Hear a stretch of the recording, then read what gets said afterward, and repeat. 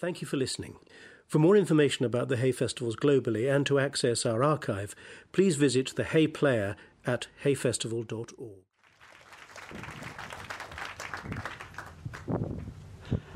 Thank you very much to all of you for being here today at this session, indeed, on Lost in Translation, on machine translation. Before we start, just a few words to introduce myself and my guest speakers today. I'm Helena Sanson. I'm reader in Italian language, literature and culture at the University of Cambridge. And my research tries to bring together the history of women and the history of linguistic thought.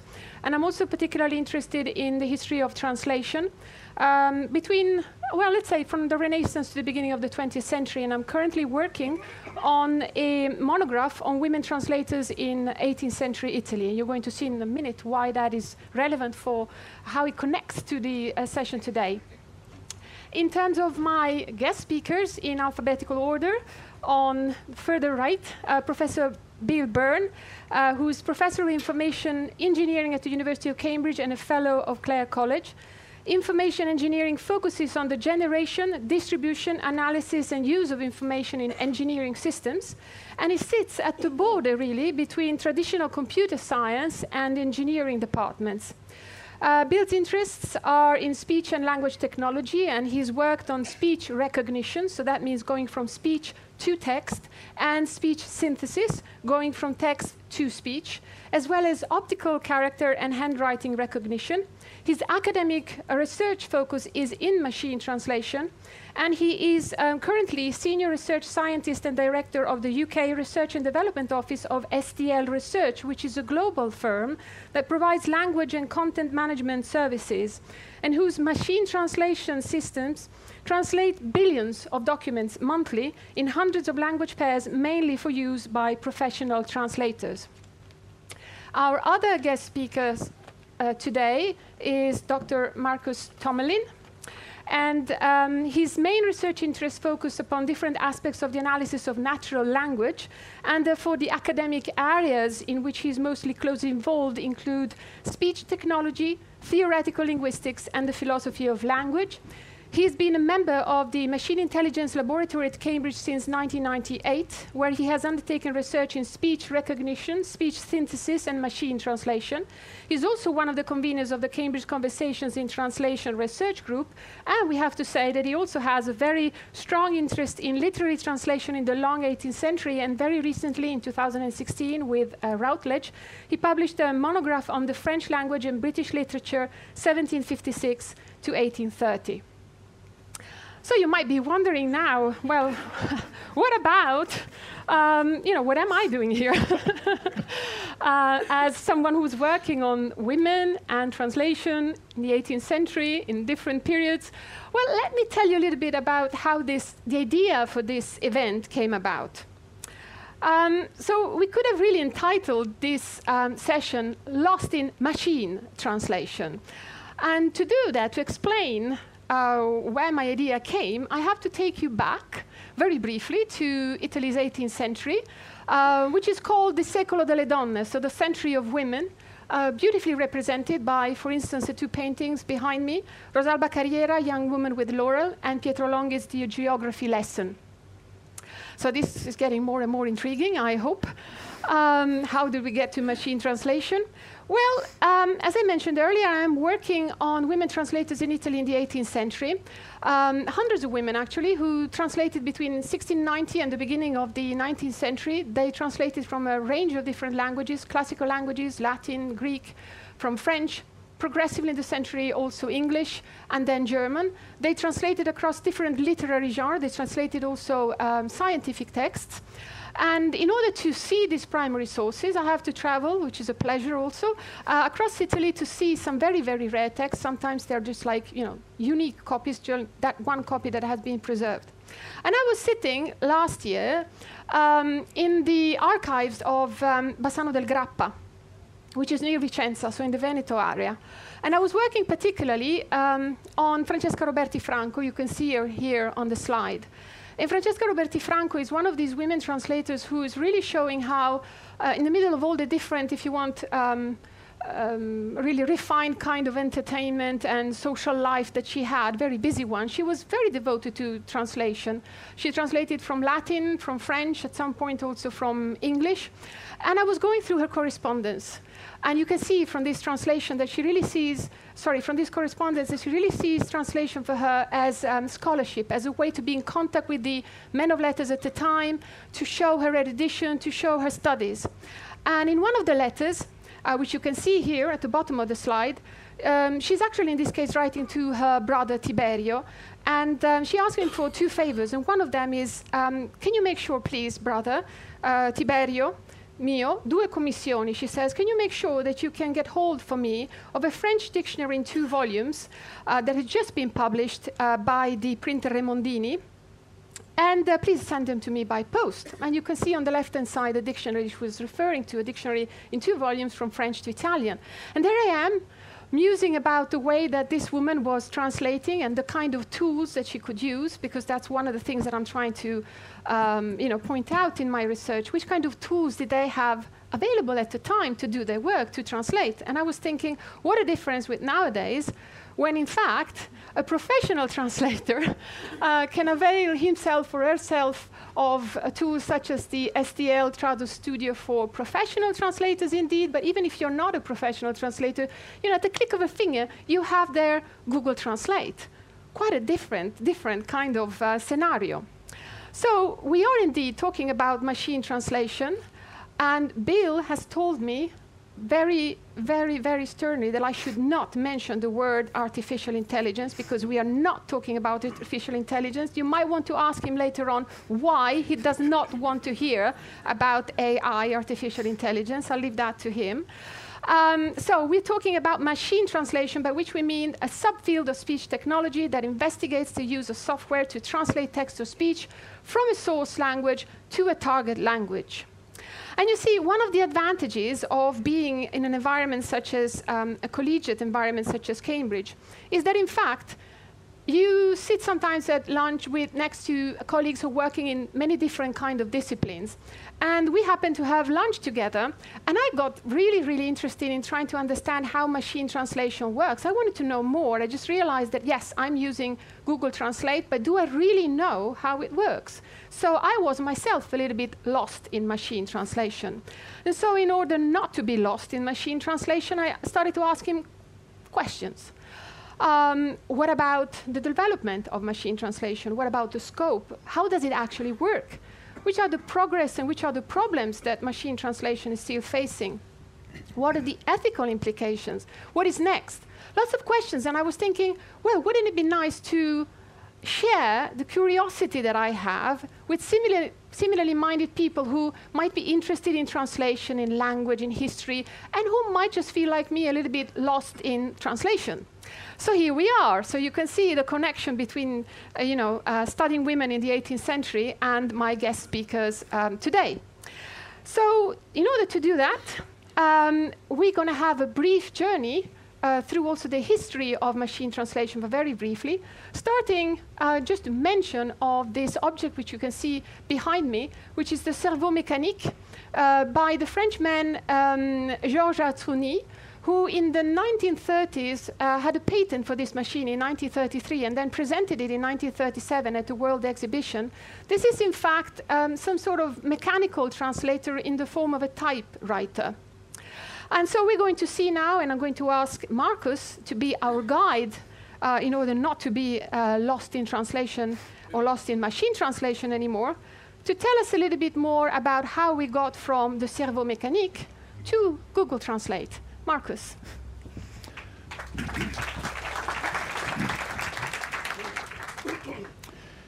So there are various phases, really, in the development of machine translation.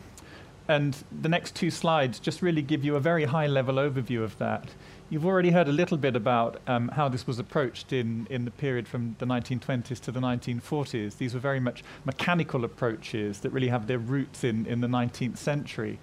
But the theoretical understanding of machine translation really takes a sort of step forward with pointer's not working, but Warren Weaver there, Memorandum on Translation. That was a very important publication from 1949 that outlined a theoretical approach to machine translation that became more influential later. It was during the 50s and the 60s, in the post-war years, that the first computer-based approaches were developed.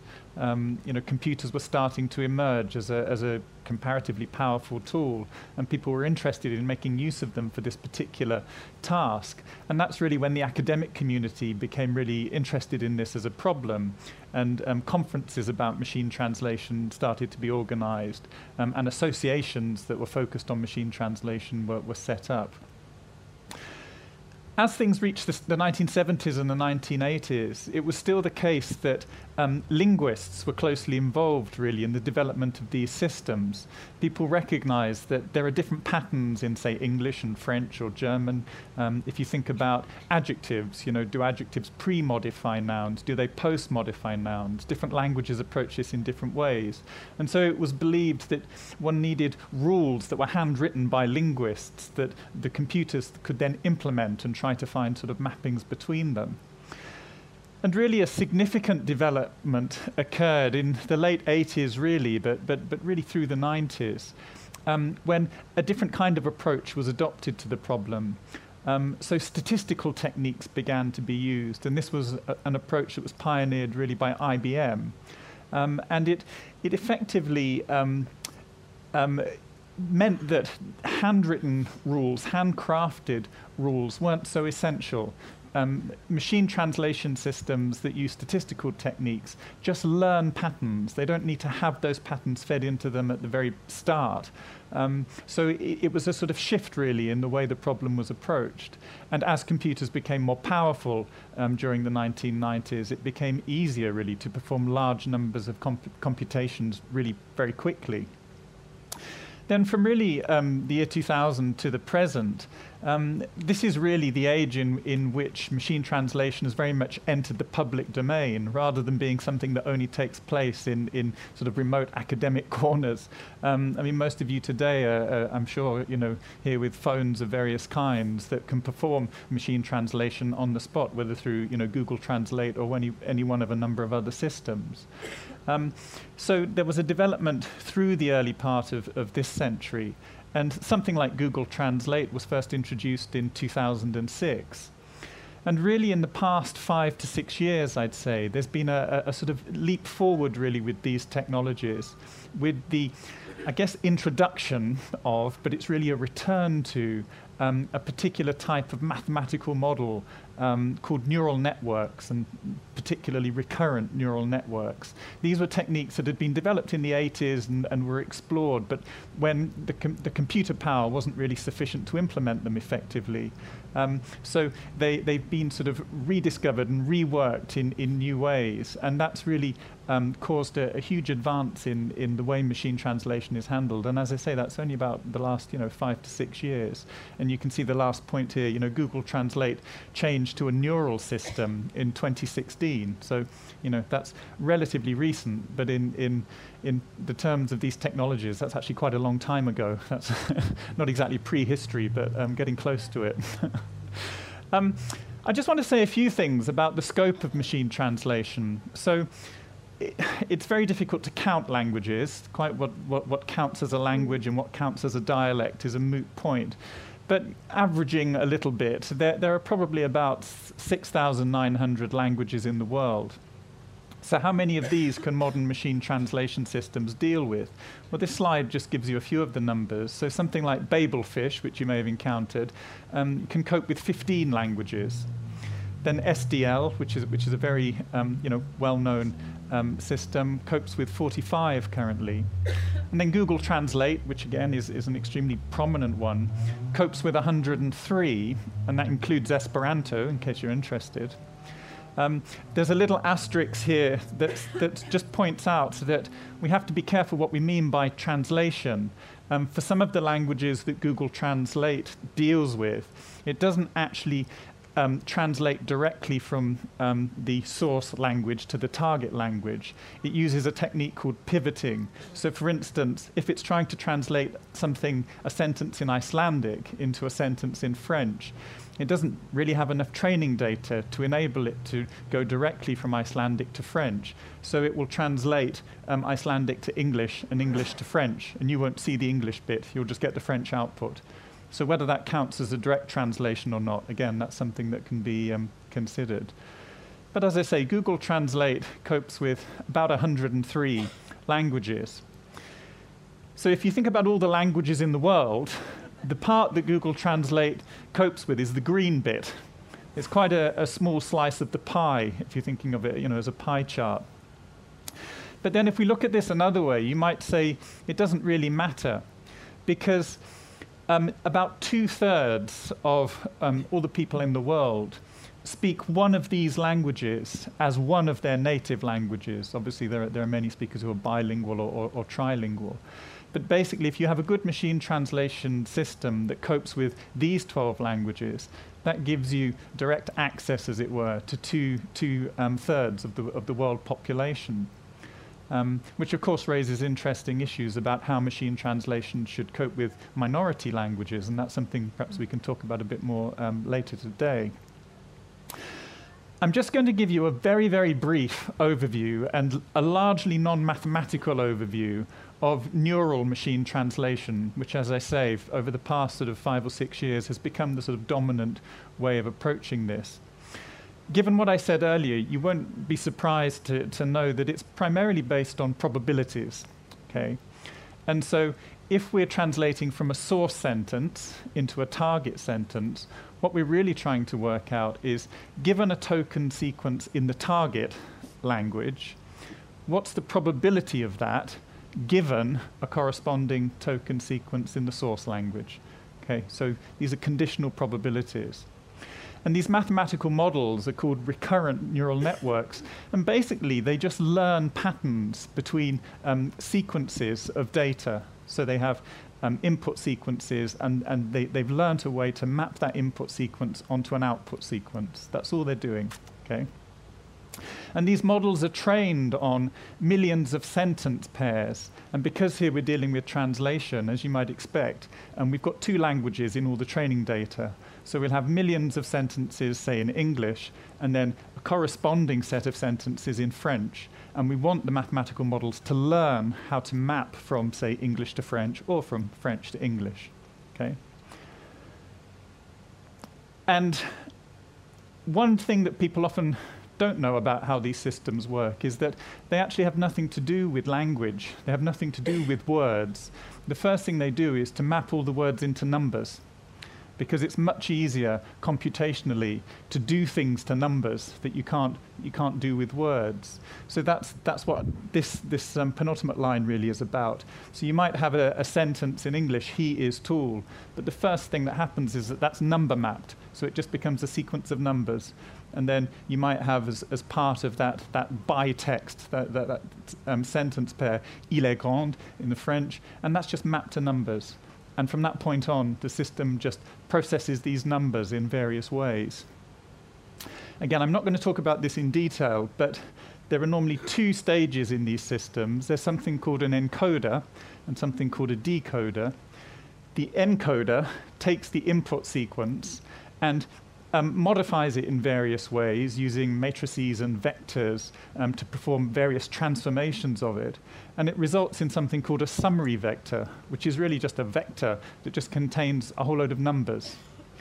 And then that vector is used in order to generate the output, and that's what the decoder does. It takes the summary vector and uses that as one of the things that it can make use of when it's trying to determine what's the most likely sequence of tokens that should be output. Okay, and that's effectively at a very high level how this works. In case it's helpful, you can view it a little bit like this. So. This is an example of this in action. You can see that there are various layers. These are usually called hidden layers. So you have a source sequence. In this case, I'm a student. And so that's encoded. That's what's going on in the blue area. And then as soon as you sort of reach a symbol that says, OK, now you have to switch from encoding to decoding, it shifts to the sort of red and pink part of this, and it starts to produce output. So the first thing it outputs is je. And then as soon as it's output that also becomes input for the next step. So it knows that it's decided that the most likely first word is je, and given that has an impact on the next decision that's made. And so here it outputs je suis. And then that all goes in again. So it's constantly drawing upon what it's already produced while it's making decisions about what to produce next, if that makes sense. So that at a very high level is how these neural machine translation systems work. So that one's quite small, but what I want to emphasize on this slide is how do we assess the quality of the output? There may be some professional translators in the audience, I don't know, but even if you're not a professional translator, I think most people are well aware of the fact that given almost any sentence in a source language, it can be translated into the target language in a range of different ways. And so if we're trying to assess the quality, if you like, of the output that these machine translation systems produce, we need to find a way of sort of, I suppose, quantifying the quality. So here we've got two reference sentences at the top. The reference sentences are both produced by human beings. So these are human beings who have taken an original sentence, let's assume the original was in French, and they've both translated it slightly differently, but perhaps equally well. So just in case you can't read it, the first reference sentence here is, the translator will finish translating the books by the end of the year. Okay? The second reference translation, again produced by a human being, is, the books will be translated by the translator before the end of the year. Slightly different, but broadly the same. They capture the sense, presumably, of the original. And then we have our system output, the sentence that our machine translation system has produced. And this isn't a real example, this is a made-up example. But let's assume that the output is, by the end of the year, the poorly paid drudge may have started translating the books, right? Now we want to determine the quality of that output. There are various ways of doing this, but the most common one is called BLE or BLUE. It stands for Bilingual Evaluation Understudy. And this just gives you a gist of how it works. So basically you can determine all the single words that occur in your machine output that also occur in the reference. And you can count those. So here we've got 10 of the 18 possibilities. So there are 18 words that occur uniquely in the two reference sentences. 10 of them occur in the machine output, so it's 10 over 18, which is 0.55. And we can do the same, but rather than just single unique words, we can look at sequences of two words. So things like translating the, or the books, or by the. Okay, so they're called 2 grams. And again, we can just count and then divide. So out of the possible 19, the machine outputs 8 of them, so that's 0.42. And we can do this for 3 grams, sequences of 3 words, or 4 grams, sequences of 4 words. And then we can add these little, 0.5, 0.2. We can add those together for the 1 grams, the 2 grams, the 3 grams, the 4 grams. And then we can just basically average them. And that gives us the BLUE score. Is that a good way of doing this? Well, let's have a look. So we've got our 2 references. The translator will finish translating the books by the end of the year. The books will be translated by the translator before the end of the year. And now we've got 2 different machine outputs. Okay, the first one we've seen before. By the end of the year, the poorly paid drudge may have started translating the books. And then we've got another machine translation output. The end of the year will finish translating the translator the books by, which I think to most native speakers of English is really quite garbled. The thing is, the second one gets a better BLUE score. So in BLUE, a higher value is better than a lower value. So using BLUE here, the first one, which, let's say distorts the meaning a little bit, but which is fluent English, gets a lower score than the one that just sounds like a kind of garbled bit of sort of non-language. And this is important because the development of machine translation systems is driven by these BLUE scores. It's also possible, of course, to get human beings to look at the machine output and assess it, but that takes a lot longer. It takes human beings a lot longer to sort of read a set of maybe 200 or 300 sentences. The blue score can be generated in just a few seconds, so it makes it easier and quicker to develop these systems. But it's only useful if the blue score-based evaluation is a meaningful and helpful one. What I've said there when describing how neural machine translation works should have emphasized how these systems focus on things at the sentence level.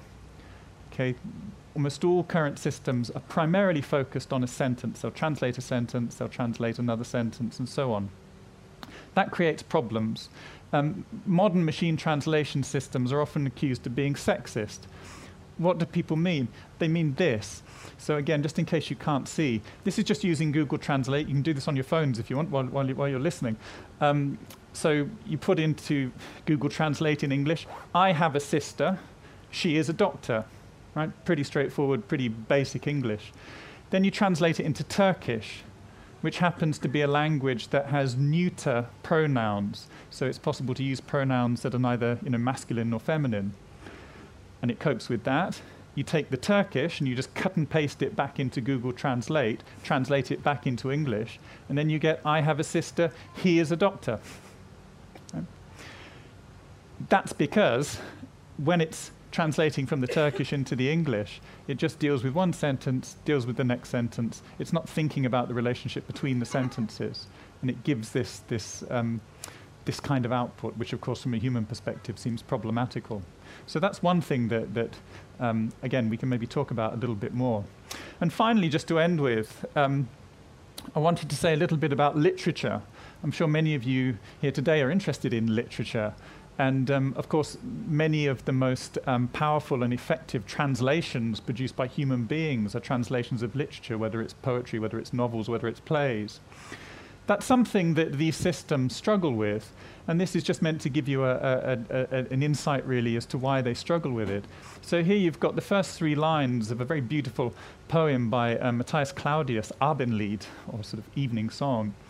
And so the German, here we're going from German into English, Der Mond ist aufgegangen, die goldenen Sternlein prangen, am Himmel hell und klar. So even if you don't know German, you can see that there are rhyming words here. Aufgegangen, prangen, it rhymes. And there's things like alliteration, Himmel, hell, right? When a neural machine translation system number maps that, the numbers don't say anything about which words rhyme, which words start with the same consonant. It's just numbers.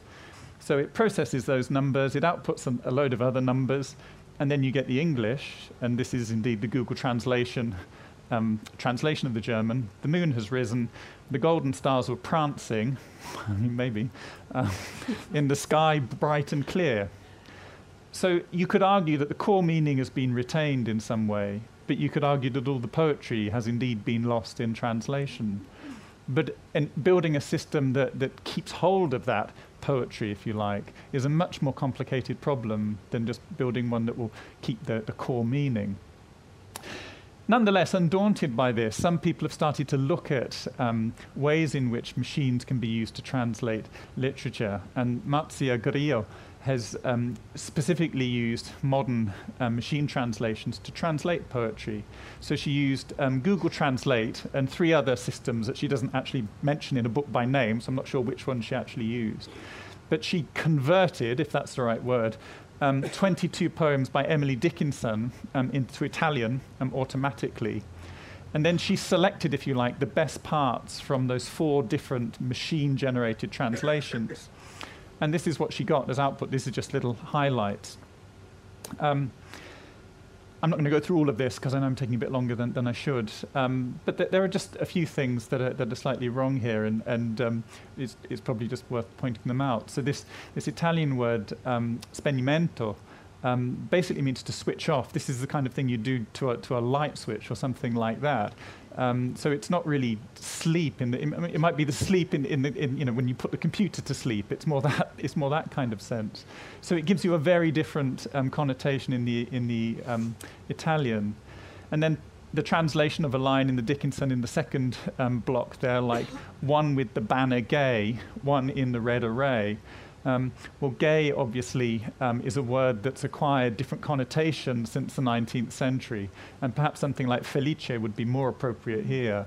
And array, obviously, now has a very computational connotation. Arrays of numbers are things that computers manipulate. And so matrice is closer to that. But as far as Marzia Grillo is concerned, this is all fine. This just means you take poetry on the English side, you use machine translations, and it generates an even weirder and more wonderful form of poetry on the other side. So she sees it as a mechanism for creativity. I'm sure some of you may disagree, but again, that's something we can maybe talk about. So just to summarize briefly what I've said there, machine translation is becoming increasingly pervasive. As I say, whether you know it or not, most of you are carrying it about in your pockets right now. It uses these sophisticated mathematical models. It tends to work fairly well for relatively simple sentences in widely spoken languages. But the sorts of things that I've mentioned, things like more complex sentences, minority languages, social biases, and things like that, and particularly poetry, it struggles with. So, if this is human translation, the kind of thing that women in the 18th century were doing, this is roughly where machine translation has reached. So it may get there eventually, but my advice would be don't hold your breath. Thank you. Thank you.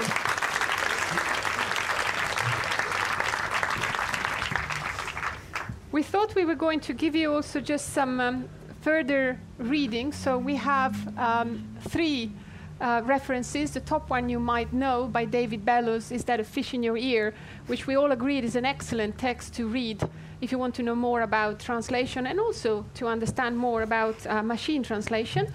And then 2 other texts, maybe Bill can tell us a little bit more about the ones by Peter Brown.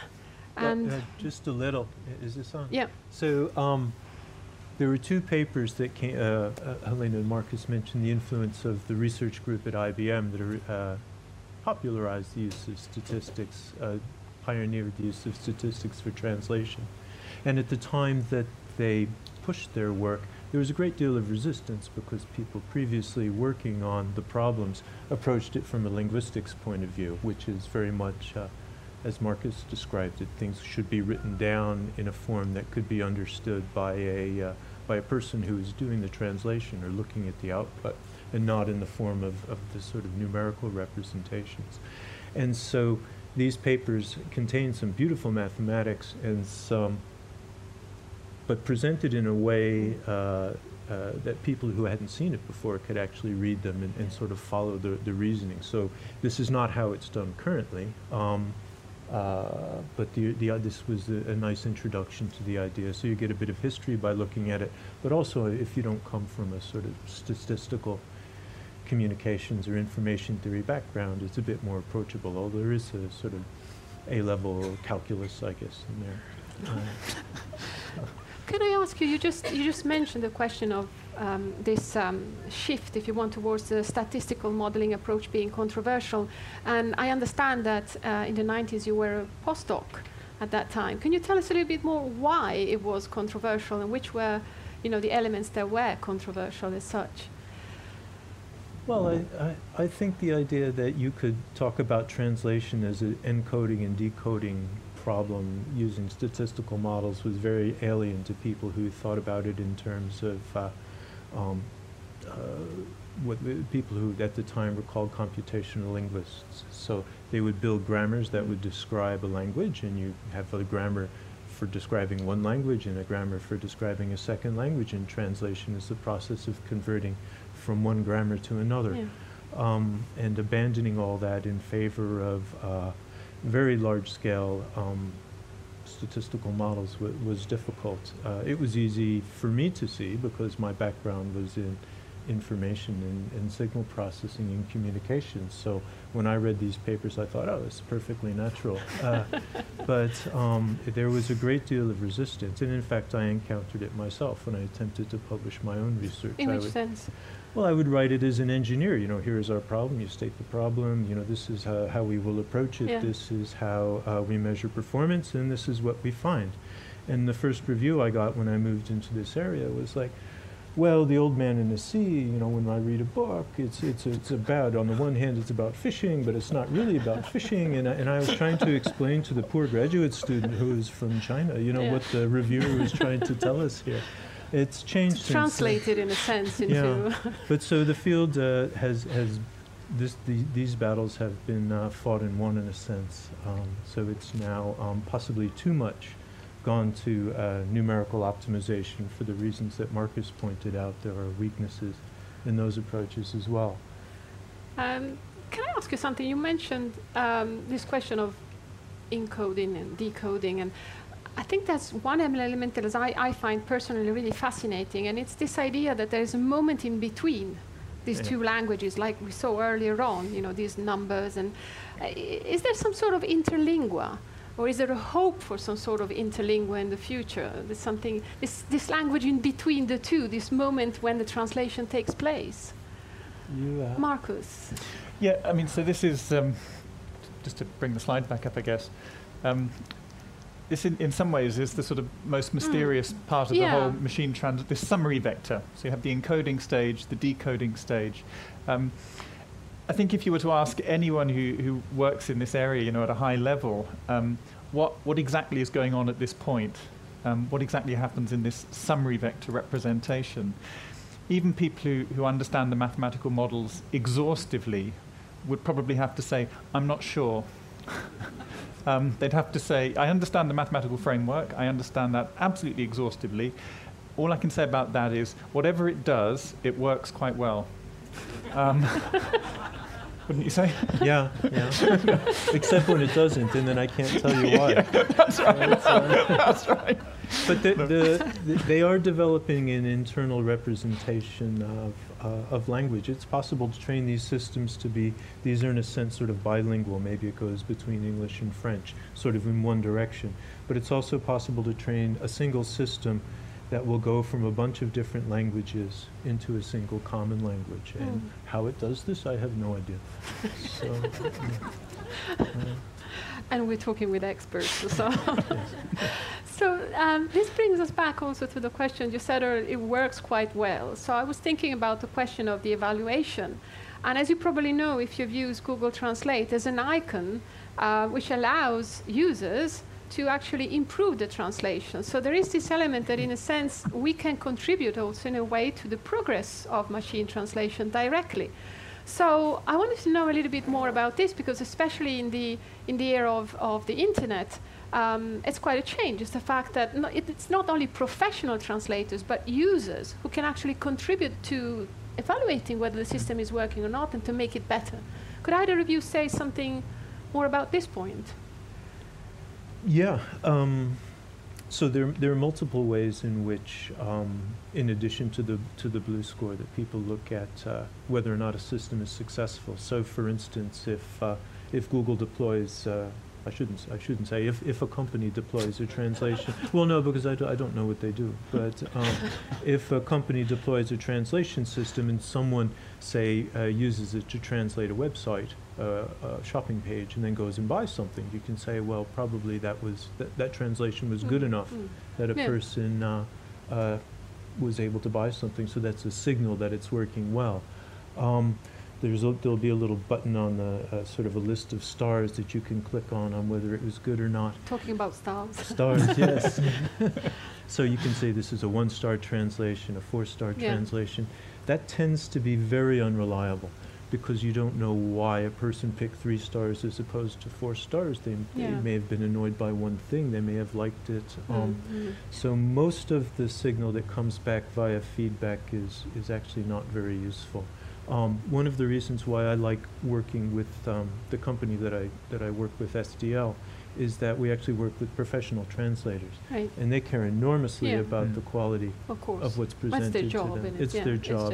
And if we give them bad material, it slows them down, and then it hurts their productivity, and then they don't use what we develop. So I prefer to work in that environment rather than what they call general domain open translation.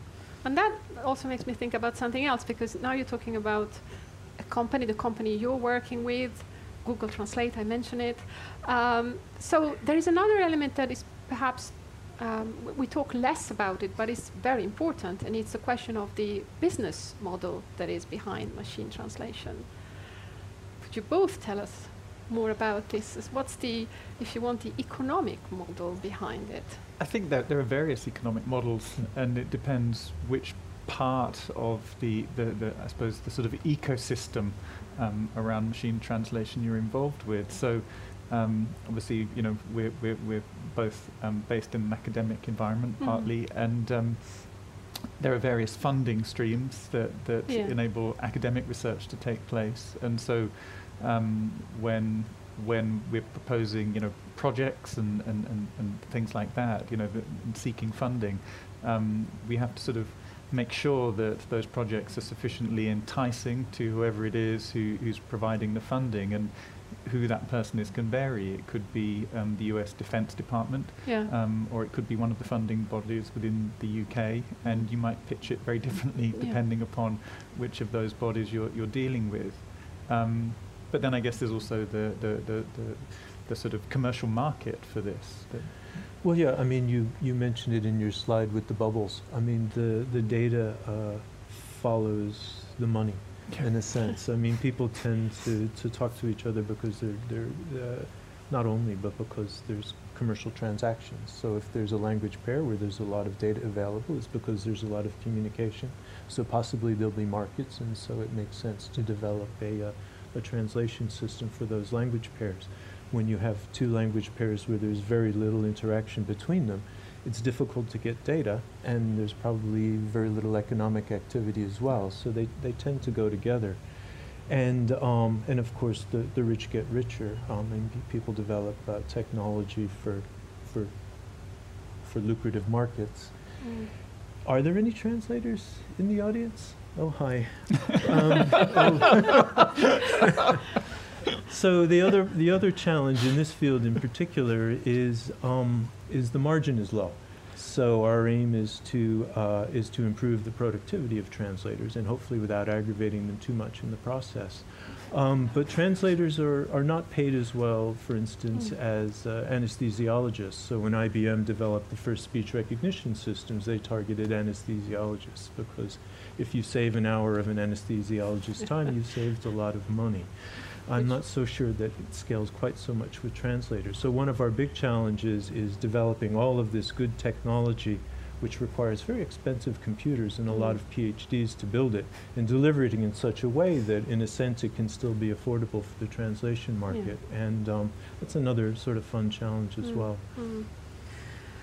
And on that, I was just thinking, you know, you mentioned earlier the question of the language pairs. And we mentioned earlier in the session the question of the languages that are less represented, minority languages, as they're called sometimes. So that's also another issue that brings other questions in. I mean, in a sense, one can think that this kind of technology could also perhaps be used to preserve even, I don't know, endangered languages. Or could you tell us a little bit more, Marcus, about the question of the minority languages and what that implies, and possibly also the question of endangered languages, which kind of use this technology could have in that respect? Yeah, I mean, there's a great deal of interest in endangered languages, and it's quite a fraught area, partly because a lot of the academics who are, you know, based in UK, America, and continental Europe,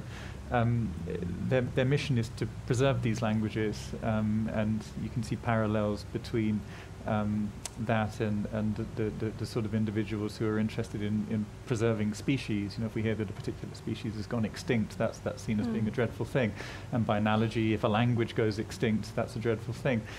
And these sorts of technologies are sometimes seen as ways of preserving those languages. I mean, if there was a language that went extinct, but we had sufficient data so that we could build some sort of machine translation system based on it, then you could go in and out of that language, even though there are no native speakers anymore. The sorts of complexities that come along with that are things that tend not to get quite so much coverage and attention. So some work that I did myself a few years ago on a highly endangered language called Haida that's spoken on the west coast of Canada, Haida Gwaii and a little bit up into Alaska. These days there's about 50 surviving native speakers, so that's almost as endangered as it gets before it becomes extinct, and most of them are over the age of about 60. And yet their own attitude towards their own languages is that they don't want it to be preserved. They see that as being a tremendously artificial thing. Their whole philosophy of life is on to do with things sort of coming into being present for a time and then disappearing. Traditionally they built their houses out of perishable materials, and they view their language in the same way, and they think that this Western obsession with preserving things is tremendously childish. And so it raises problems for someone, if you're a linguist or if you're someone interested in speech technology. What right have you to preserve a language against the will of the people who speak it as a first language? It's one of these ethical dilemmas. So it's one thing to have the technology that potentially could help if you view it in that way, but it's quite another thing to make sure that that's done in accordance with the wishes of the endangered communities who speak those languages. Yeah, and that brings us to my last question before we open up the questions to the floor, the question of the ethical dilemma and ethical implications, because as you know, today is the 25th of May, and it is the day when the GDPR, the European Union General Data Protection Regulation, comes into force, which means that all the spam mail vanishes. Yeah, you might have received quite a lot of that. So it comes into force. We are supposed to have a little bit more of a protection of our privacy and of our data, and also keeping in mind the recent events from that point of view. I wanted to know a little bit more about the question, which kind of dangers there are, if there are any dangers in terms of machine translation. For instance, perhaps from the point of view of constant surveillance, is that the case? Yes. Bill? Yeah. Yeah. Now we know. So, this partly goes to why people worry about artificial intelligence, and which we're not supposed to mention. So not, he did. So, but it's not.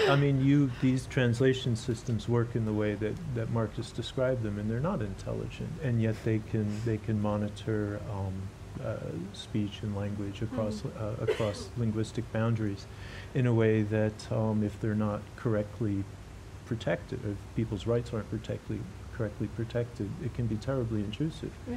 And there's huge problems, and they're with us now, even though general artificial intelligence is not. And they've been with us for a while, of course. Well, I have lots of questions, as you can imagine, but I'm going to let you ask the questions, and one of you, please ask him about artificial intelligence, okay? Don't let him get away with it that easily. So let me just put, I had a first question down there. Yeah, thank you very much for the microphone. Yes. Thank you. Hello. Hello. Thanks very much. This is very interesting. You must come across things that are untranslatable, because I imagine that within that is the cultural differences between languages makes it really interesting. So, have you got any examples? No.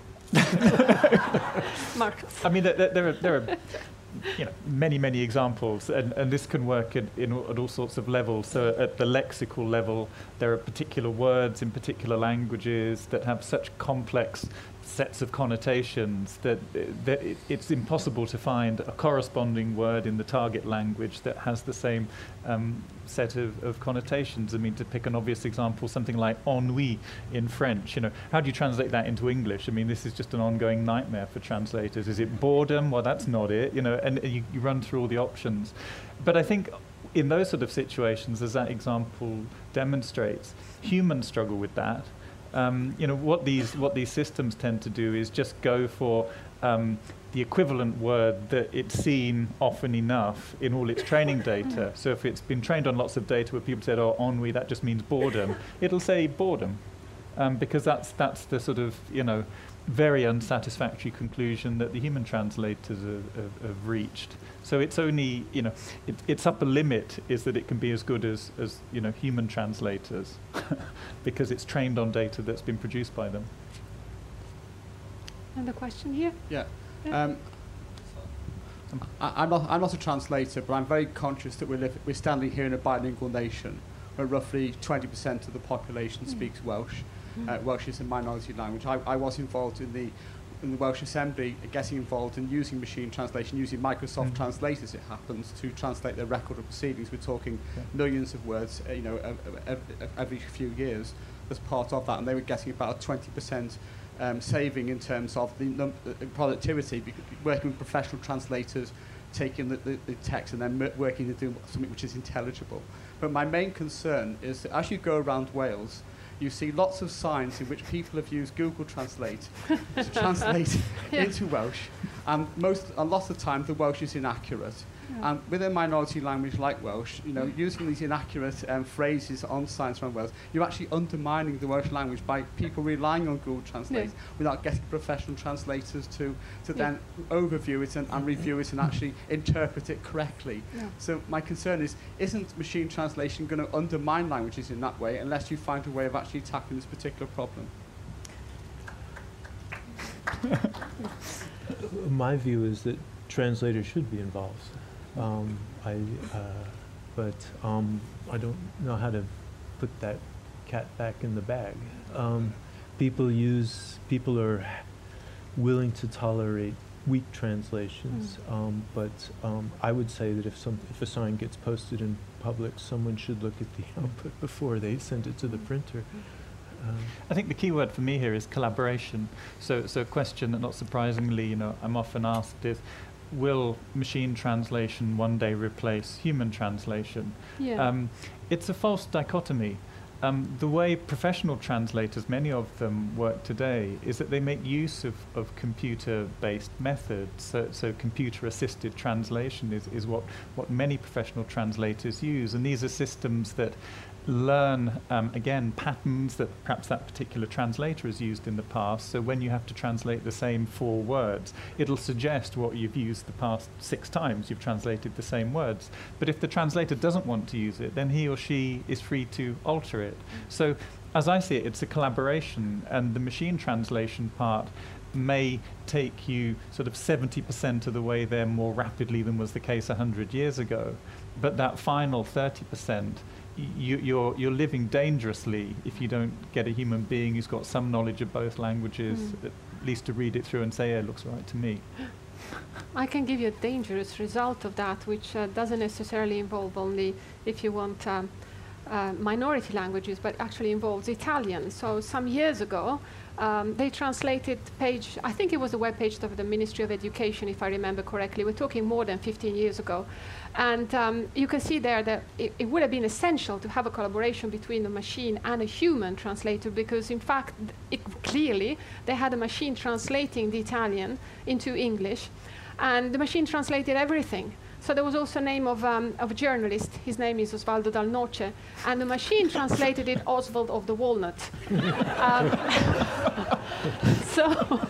So collaboration is essential, and one thing that I have learned by speaking with Bill, by speaking with Marcus, is that our fear that the machines would take over, we're not there. I mean, really, a human translator is very much needed, is essential, and it's so refined that the machine cannot, for instance, detect these sort of things.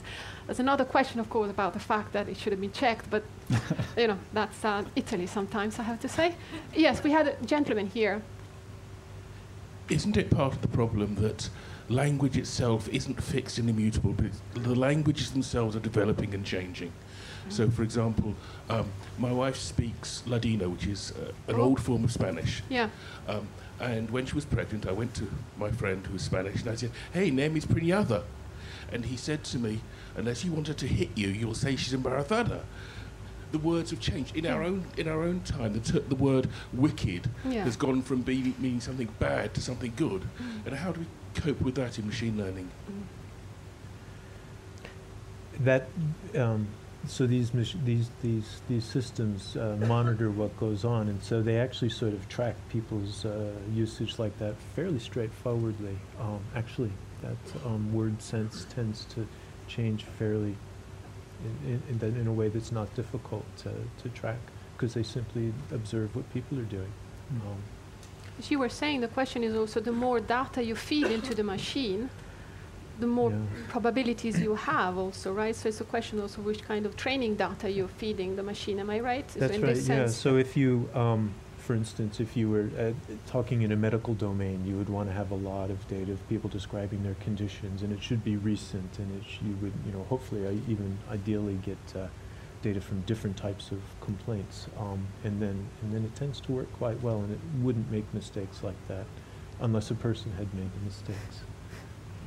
We have Am I audible? yeah, sorry. Yeah. Okay. My question is related to the Welsh language. I work at the university and we use the software for plagiarism to turn it in. And my students are quite sharp, I suppose most bilingual people are, but they will write an essay and they have, well, be careful what I say, but you could kind of guess that they've plagiarised a chapter from an English language book and put it into Welsh and think they can get away with it. So I'm just wondering, are you working, you've talked about translation and there's lots of industry and things you can use it for. Are you working with sort of the education sector to look at plagiarism software for those sort of things?